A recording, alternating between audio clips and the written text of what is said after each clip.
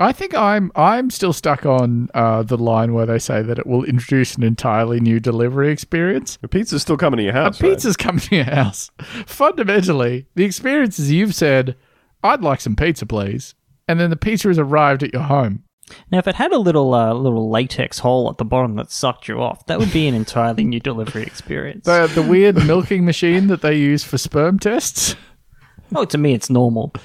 I'm watching the Neuro approaching my house on my Domino's tracker app as I lie with my pants around my ankles on the footpath. Neighbours walking past. Just ready for it to... Oh, you're getting Domino's again. Oh, Domino's tonight. Yep. I wouldn't be semi-erect if I wasn't getting Domino's. Honey, I'm in the mood for Domino's. Again. 1 garlic bread, please.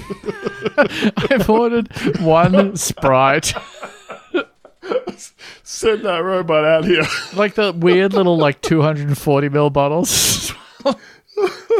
How much was the delivery fee for that? It was like $15. It's like Adam Sandler working out the scam in Punch Drunk Love. So for every 240 mil Sprite, if you value sucked off? a robot suck job at $25, which I do, making $20 profit on each suck off. Hey, thanks for listening. It's Andrew here.